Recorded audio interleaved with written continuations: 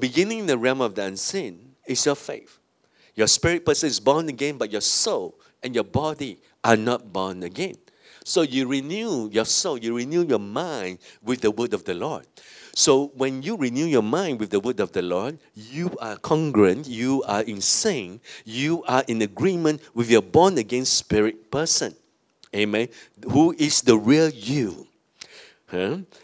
Amen. We are three-part being. Spirit, soul, and body. So our mind do not know the blessings of a born-again person. So there is always conflict. The flesh is always at war with the spirit. Apostle Paul says, the things I want to do, the things I know I must do, I end up not doing. The thing I don't want to do, I end up doing. Wow. Huh? And then the grace message was birthed. He pleaded with God, Lord, my witness, please take it away from me.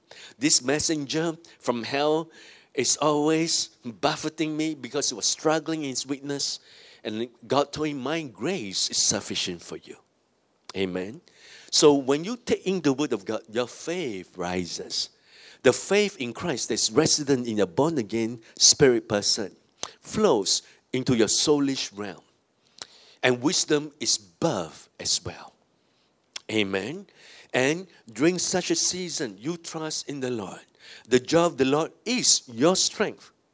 And strength represents health. The joy of the Lord is your health. And you can prove it anytime, medically speaking. When someone is happy, when someone has joy, the immune system actually goes higher.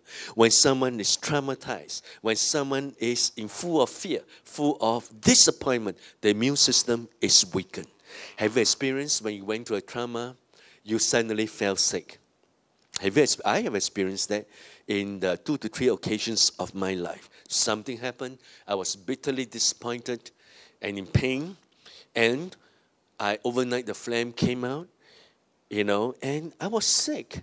And then I realized that strong mental health arising from trust in God, knowing at the end of the day, the outcome will still be good. And there was a season I was upset, and wow, I tell you this, within 1 week, I lost 4 kg. Wow. Well, you are quite interested in that. No, don't go through that. Huh? So I began to realize about how the body functions actually. Amen. So people of God, when you trust in the Lord, okay, you focus on Him. You are saturating yourself with His love. You are dwelling in the secret place of the Most High. Secret means what? Secret. People don't know. So you did not impress upon anyone you are walking in the love of God. Because, you invite reprisals, etc., and never be blackmailed by anyone saying, call yourself a Christian, etc. Be free from it. Amen. Focus on the love of God. When you focus on the love of God, you are walking in His Spirit, and you will bear the fruit of the Spirit. Amen. And the flavors of the fruit of the Spirit will come forth. The love, joy, patience, so on and so forth will just be birthed in you without the kind of struggle, without the toiling in the flesh. And then from the love of God flows His wisdom. Wisdom is the principal thing. Amen. The fear of the Lord, the deep reverential love for God is the beginning of wisdom. And when we speak of wisdom, we are not referring to the wisdom of this world. We are referring to the wisdom of God, the wisdom of Christ, divine wisdom that far surpasses the wisdom of this world. And there's a verse in the Bible that says, His wisdom is not found in the land of the living at all. In other words, it is not found in the natural. It is not found in natural life. It is the divine wisdom of God. And wisdom of God comes by 2 ways. One, through His Word. Amen. Secondly, by His Spirit.